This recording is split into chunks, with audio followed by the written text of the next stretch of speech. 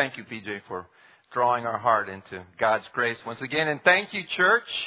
Thank you, Missions Committee. I want to just say on behalf of all the missionaries who would love to be up here and also say thank you for all your hard work. The way you treat us is amazing grace. Thank you. And thank you, Pastor Byron, again for the invitation to be with you in this 55th Missions Conference. So I want to review just briefly this morning. We talked about how the church grew through the third way, not by Roman assimilation, cultural assimilation. I'm having a hard time with that word tonight. Not by cultural assimilation, nor by religious isolation, but the church grew in this third way by shining as light. Shining as the light of the Lord Jesus. And the church grew so much that by the year 382, the Roman Emperor Theodosius declared Nicene Christianity to be the official religion of the Roman Empire. Not just general Christianity, but Nicene Orthodox Christianity was now, by Roman edict, by the edict of the emperor, the official religion of the Roman Empire. That would be like the Congress declaring the doctrinal statement of Dallas Theological Seminary to be the law of the land. Wow! Bells rang. People sang. Nicene Christianity is the law of the land. Read the Bible. Let everyone turn to the Lord. Christianity has won. People were enthusiastic. They thought all the prophecies of the Bible had been fulfilled. And the famous church father Augustine wrote this, swept up in all the enthusiasm. He said, "The promises and the prophecies of Scripture are being fulfilled. Let the few who remain aloof hear the world's roar acclaiming the victory of Christianity." Wow.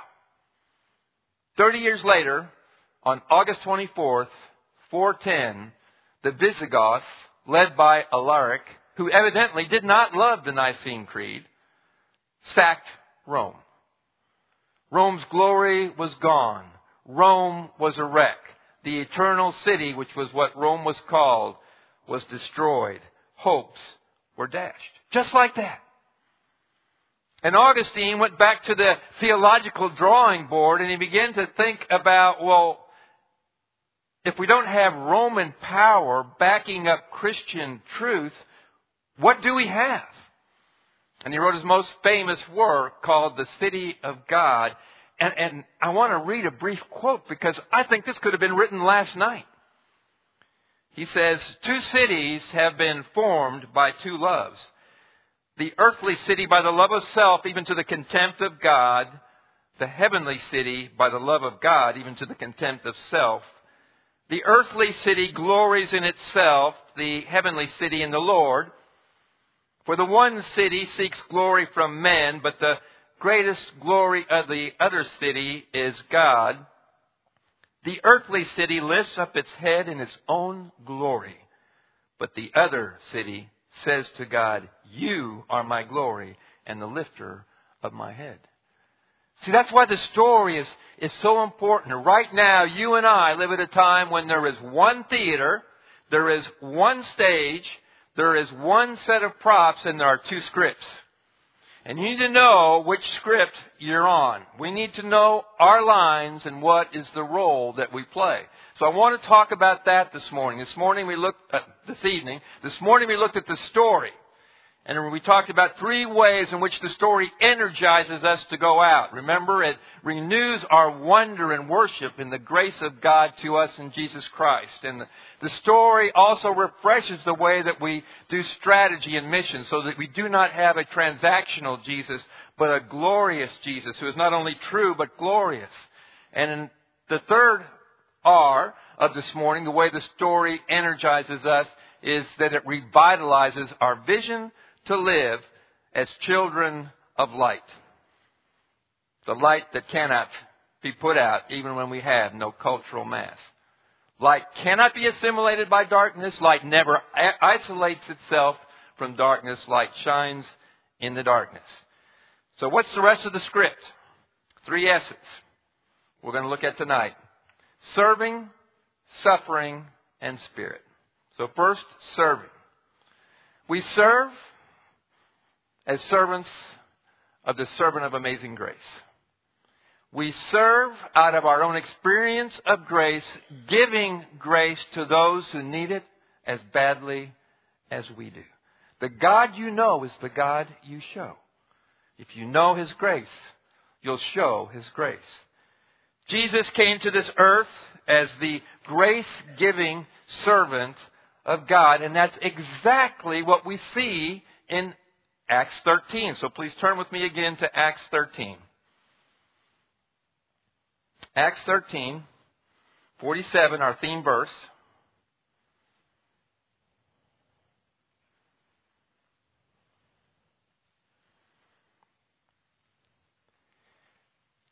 It says, "For God has commanded us," this is a command, it's not an option, not a strategy. "For so the Lord has commanded us, saying, I have made you a light for the Gentiles, that you may bring salvation to the ends of the earth." Paul is quoting from Isaiah 49. So keep your place in Acts 13 and please turn back to Isaiah 49 to understand what Paul is saying as he quotes Isaiah 49. Isaiah 49, and we'll begin in just a moment with verse 5. Isaiah 49 is one of 4 servant songs. There are 4 servant songs in Isaiah. Isaiah 42, 49, 50, and 52. And in these servant songs, the Messiah, the servant of the Lord, is describing and speaking and actually singing of His serving, His suffering, and His exaltation. So Isaiah 49 is one of the servant songs, and the servant is speaking about how he will serve. Verse 5. "And now the Lord says, He who formed me, the Messiah, from the womb to be His servant, to bring Jacob back to Him, and that Israel might be gathered to Him. For I am honored in the eyes of the Lord, and my God has become my strength. He, the Lord, says, it is too light a thing that you should be my servant to raise up the tribes of Jacob and to bring back the preserved of Israel. I will make you, my servant, a light for the nations, that my salvation may reach to the end of the earth." So what do we see here? We see that the servant, the Messiah, is a servant of amazing grace. Grace is going to flow out from Him not only to restore the nation of Israel, but to go to all the Gentiles. It's too small a thing that the servant of the Lord should just restore Israel to favor and blessing. That's small potatoes. God wants everyone, even these uncouth, unclean, bad, dirty Gentiles, to come to know His grace. Okay, now back to Acts 13:47. Again, "For so the Lord has commanded us, I have made you a light to the Gentiles, that you may bring salvation to the ends of the earth." Is Paul misquoting this verse when he applies this verse to us, when the verse in Isaiah 49 refers to the Messiah? I don't think so. I think Paul is telling us that you are in Christ. You are members of the body of Christ. You are servants of the servant of amazing grace. And just as He served as the servant of God's grace to the entire world, so you too, you show the God you know, being servants of the servant of amazing grace. Yeah, it's good to build up the church. We all do that. We should. But God is saying that's too light a thing for you. And what I love about this church is this church understands that. It's too light a thing to just have a Bible church here in Huntsville, Alabama. No, that's too light a thing. We have been made light, that God's salvation may go to the ends of the earth. The grace of Jesus in the name of Jesus. And I find it fascinating that church historians attribute much of the growth of the early church to this grace giving. The church was a servant of amazing grace. An example. In the Roman Empire in the year 165 and also in the year 250, there were pandemics. 165 was bad. The pandemic in the year 260 was terrible. It made COVID look like a head cold. By some calculations, 20% of the population died in the pandemic of 250 AD.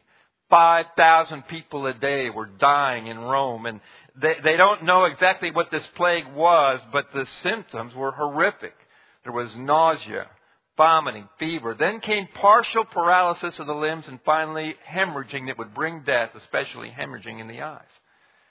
And there was so much fear of contagion and death during this pandemic that if you got the plague, if you had the symptoms, you would be taken out to the side of the road and cast in a ditch to die. When people died, not even family members would touch them to bury them for fear of contagion. But the servants of grace, the disciples of Jesus, had another take on it. Some of them at least pulled people out of the ditch. They nursed them, cared for them, bathed them, fed them, changed their clothing, prayed with them. And when they died, they washed their bodies, they wrapped their bodies in clean linen and gave them a decent burial. And yes, some of those who cared for the sick got sick and died. Their lives were a living example of Christ's sacrifice. And one of the Christian bishops of that day, Cyprian, who was bishop in Carthage, now part of Tunisia, wrote this. He said, "There's nothing really wonderful in cherishing only our own people. Too light a thing." He said, "We must follow Christ's attentions of love, overcoming evil with good and practicing mercy like Christ's divine mercy, which loves even enemies." The God you know is the God you show. If Christ came to save all, we are called to serve all. And according to historians, Christians, get this, Christians did better in the plague as a result of their serving. Because number one, basic care and kindness did help people get well and recover from the plague. Number two, the Christians that recovered from the plague became kind of a super nursing force that were able to help even more people survive the plague. And number three, Christians were praying. And when they were asking for healing, and when God gave healing, those who were healed said, "This Jesus Christ, He is Lord." Now you might think, well, I'll try and remember all this the next time a big pandemic comes. But the point here is not so much about making heroic sacrifices. The point is serving as Christ's servants in those grace spaces that He opens for you. Where can you serve as a servant of amazing grace? The darkness is getting deeper, but the grace spaces are still opening wide. In his book, What's So Amazing About Grace, Philip Yancey talks about a friend who was the head of a crisis pregnancy center. And so some people from the university down the street came to picket on a cold day there in Michigan. They came to picket the crisis pregnancy center. And so the director of the center, she went out and bought coffee and hot donuts. Hot coffee and donuts. Donuts are hot too, I guess. But she went out and she served the picketers.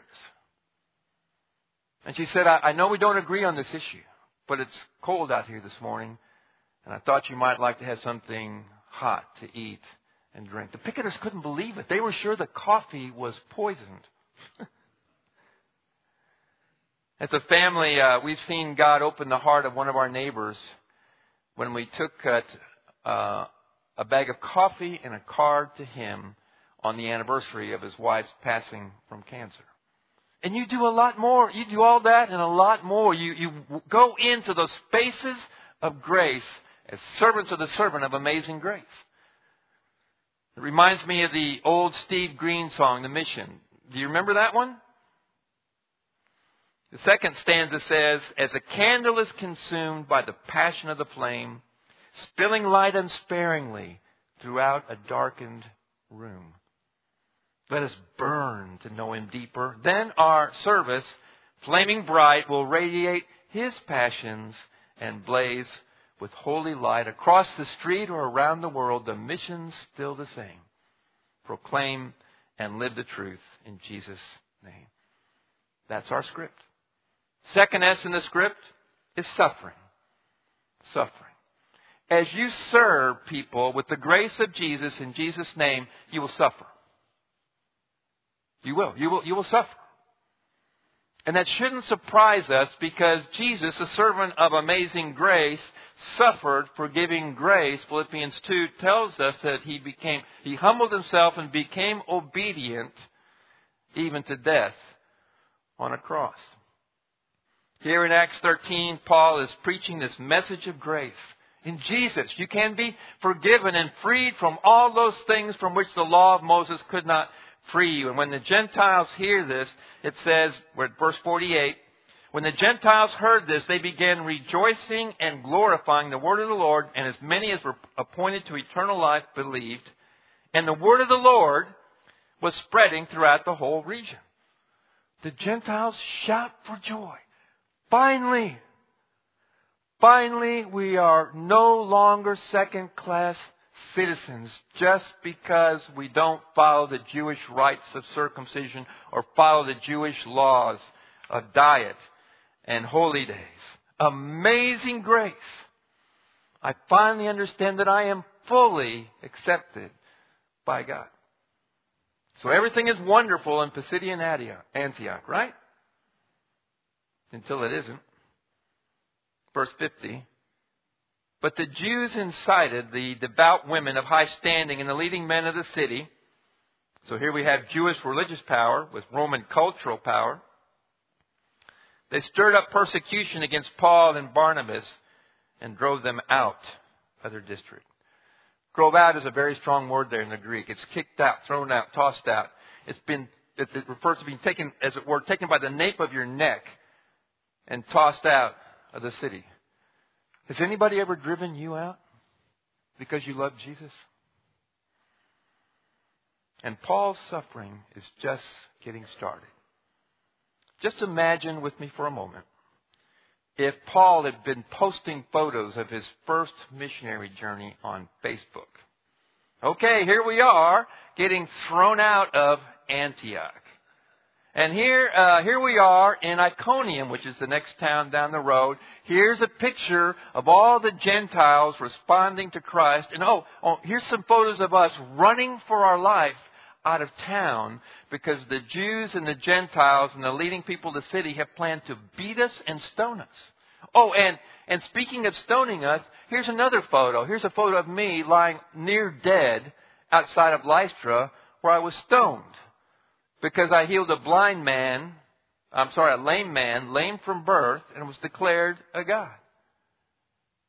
And if we looked at Paul's second missionary journey, he would say, here's a photo of me in Philippi, after having been beaten savagely with rods. Oh, and here I am in Thessalonica, where there's a mob looking for me that wants to kill me. Oh, did you see this boat here in this photo? This is the boat the brothers at Thessalonica put me on and took me 200 miles down the Greek coast to Athens, where for the moment nobody can find me and kill me.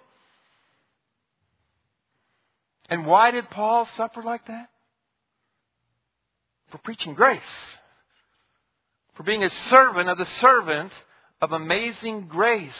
If you share grace, you will suffer. And Paul writes to Timothy at the end of his life, when Nero is about to take his life, and he says to Timothy in 2 Timothy 3:10, you, however, have followed my teaching, my conduct, my aim in life, my faith, my patience, my love, my steadfastness.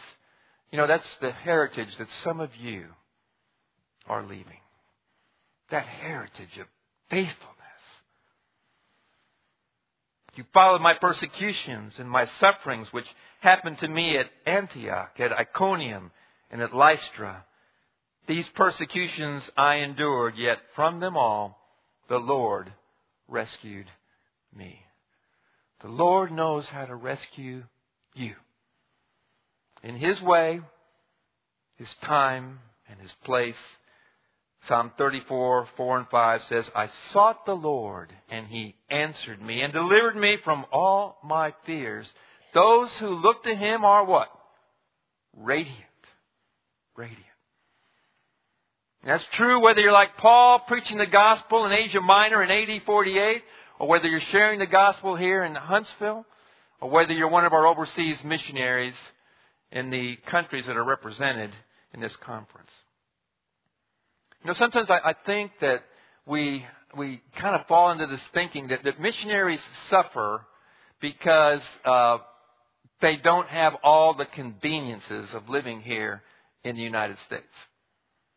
I think every missionary in the auditorium this evening would tell you that the most painful suffering, the most difficult suffering is relational suffering. And it comes from the reactions and sometimes the rejection of people with whom we have shared the very best grace of Jesus. That is suffering. I mean, during the years we lived overseas, I couldn't get my Jif crunchy peanut butter.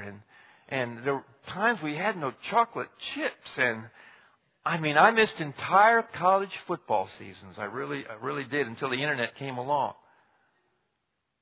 But we should never confuse inconvenience with relational suffering that comes from loving people with the grace of Jesus. One of my heroes is a guru in the mission field. He's from Sri Lanka. His name is Ahith Fernando. And he led the mission organization, the parachurch organization Youth for Christ, for 31 years.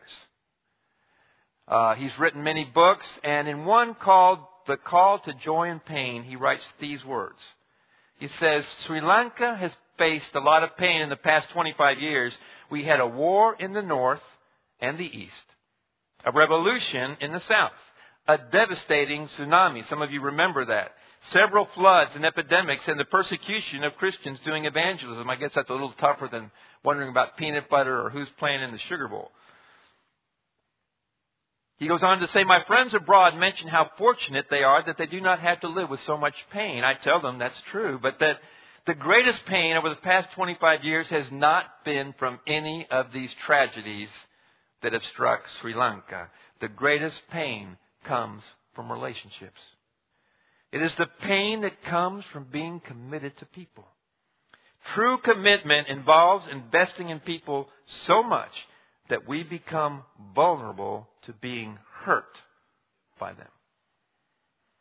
Doesn't that sound exactly like Jesus when He says, unless a grain of wheat falls into the ground and dies, it remains alone. But if it dies, it bears much fruit.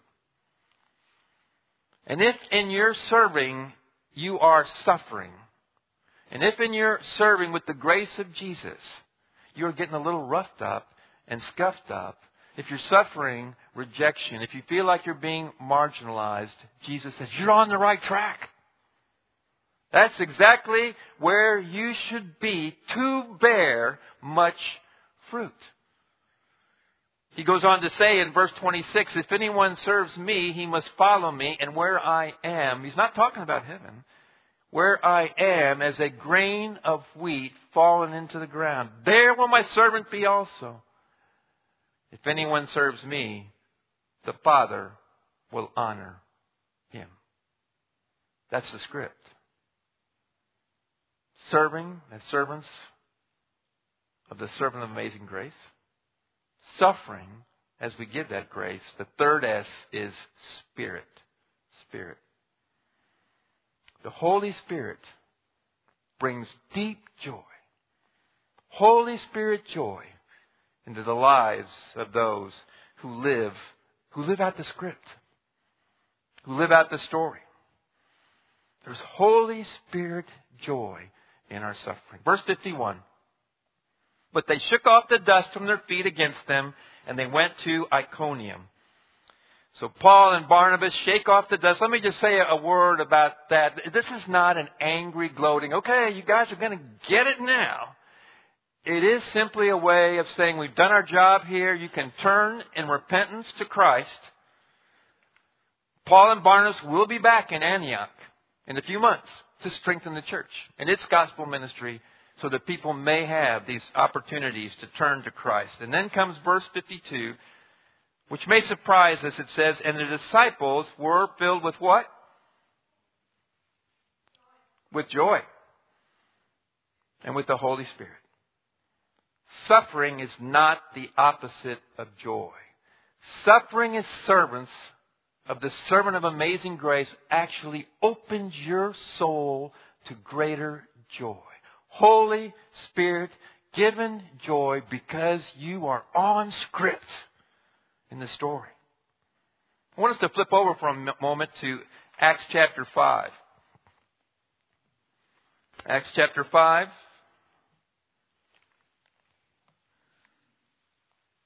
Verse 40.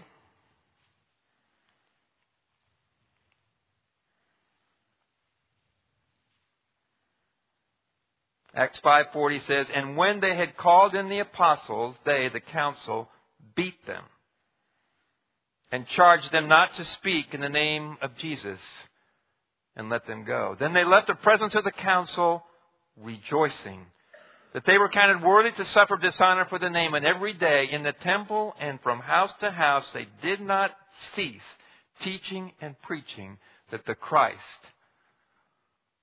of Isaiah 49, the servant, is Jesus. Now Luke 10. One more passage I'd like you to look at. Luke chapter 10.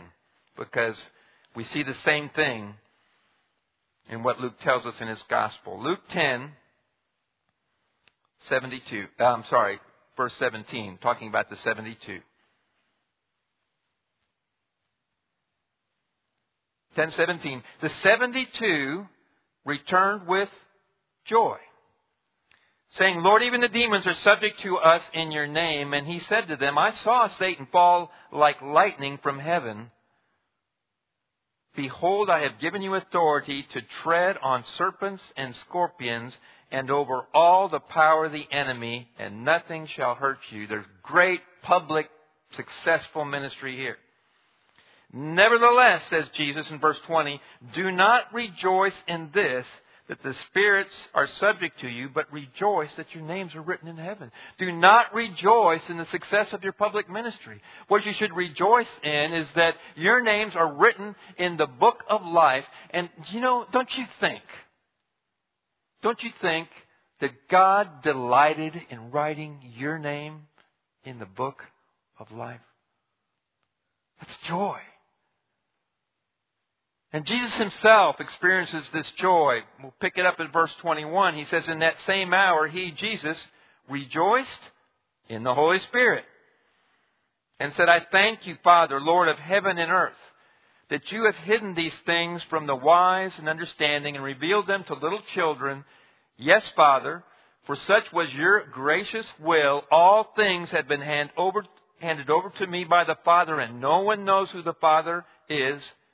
No one knows who the Son is except the Father, or who the Father is except the Son, and anyone to whom the Son chooses to reveal him. And don't miss this in verse 23. Then turning to his disciples, he said privately, blessed are the eyes that see what you see. You are seeing God incarnate. You are seeing your heavenly Father who loves you so much incarnate in my person. For I tell you that many prophets and kings desired to see what you see. They wanted to see the kingdom and did not see it. And to hear what you hear, the disciples are hearing the very words of God out of the lips of Jesus. This is joy. This intimate communion with Jesus. In his book, Enjoying the Trinity, Michael Reeves says it, I think, brilliantly.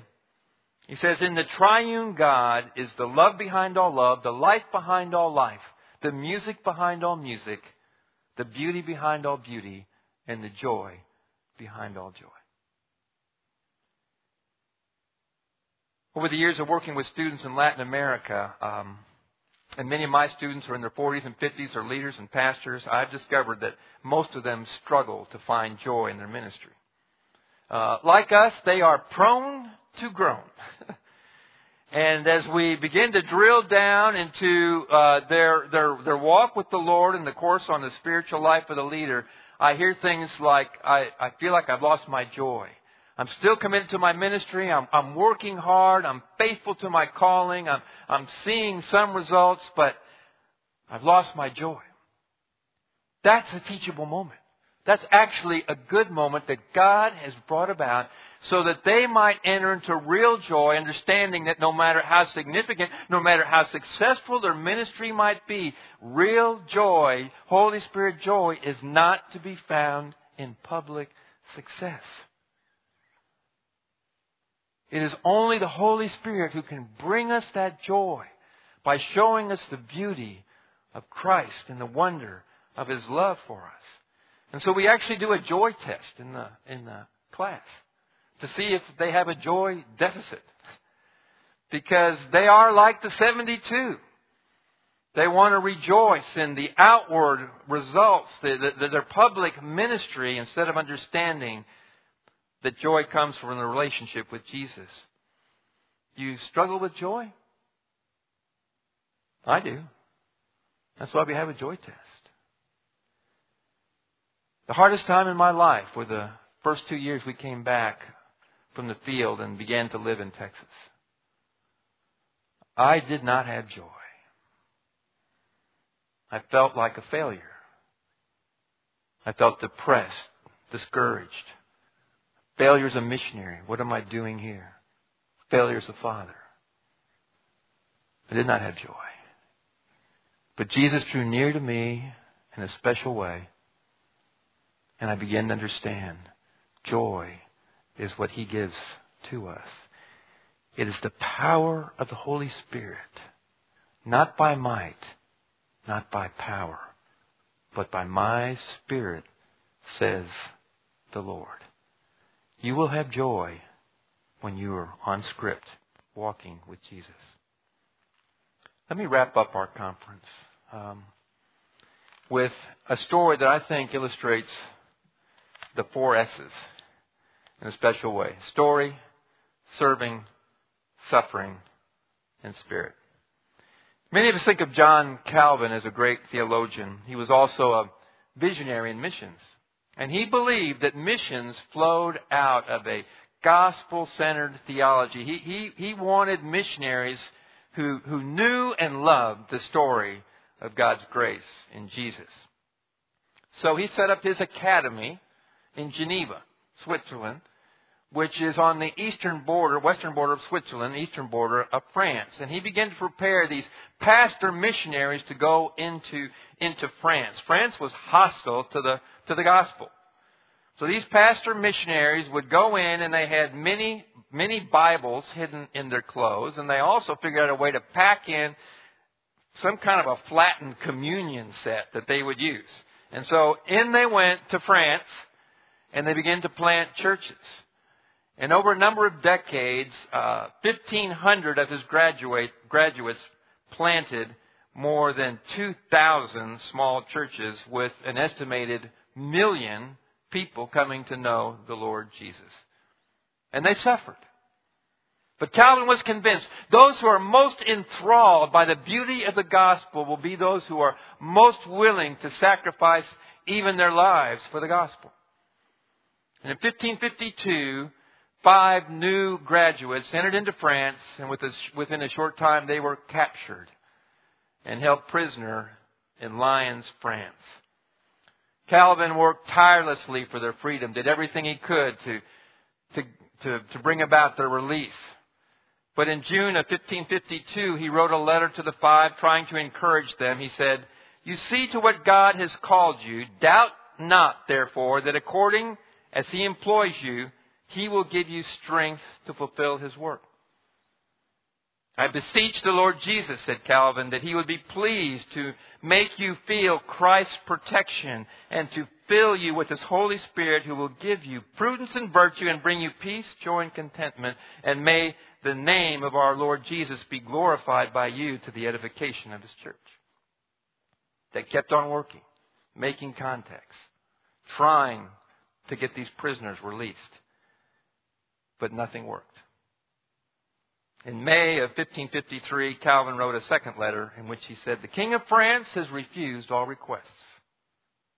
That God should have appointed you as His son's martyrs is a token of His superabounding grace. There now remains the conflict to which the Spirit of God not only exhorts us to go, but to run to. For let enemies do their utmost, they shall never be able to bury out of sight the light which God has made to shine in you."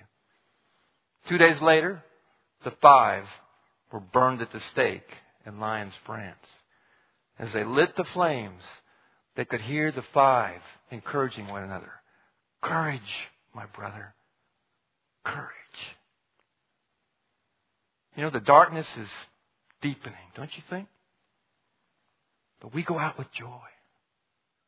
We go out with joy because the light shines in the darkness, and the darkness cannot overcome it. God's story is a light story. God's first lines in the script, what are there? They are, "Let there be light." And there was light. And virtually the last lines in the script are also light. So let's just close with this, looking up just these 2 verses, Revelation 21:22.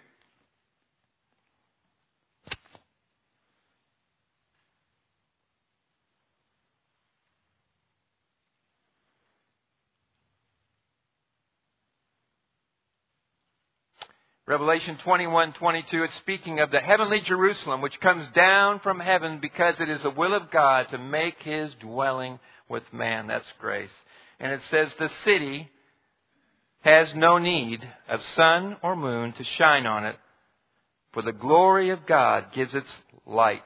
And its lamp is, what does it say? Its lamp is the Lamb. And drop down to Revelation 22:3. God's servants will worship Him. They will see His face, and His name will be on their foreheads. And night will be no more. They will need no light of lamp or sun, for the Lord God will be their light, and they will reign forever and ever. That day is not here yet, but this is the script. This is the script. Are you ready with your lines? Do you know your part? Ready to play it? Are you ready to step into those gray spaces and shine? The God you know will be the God you show, and we will dwell with Him forever and ever. Let's pray.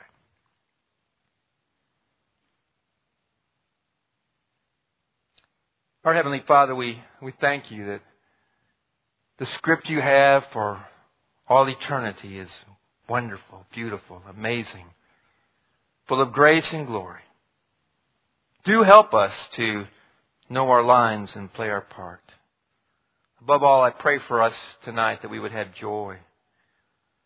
Joy that does not come from evaluating our ministry or our other performance in whatever role that You may have placed us, but joy that comes from having seen Your Son. As Peter says, even though we had not seen Him, we love Him. And even though we do not see Him now, we have great and glorious joy in Him.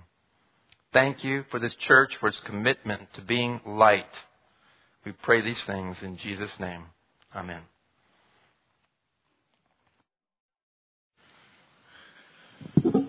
Thank you, Jim.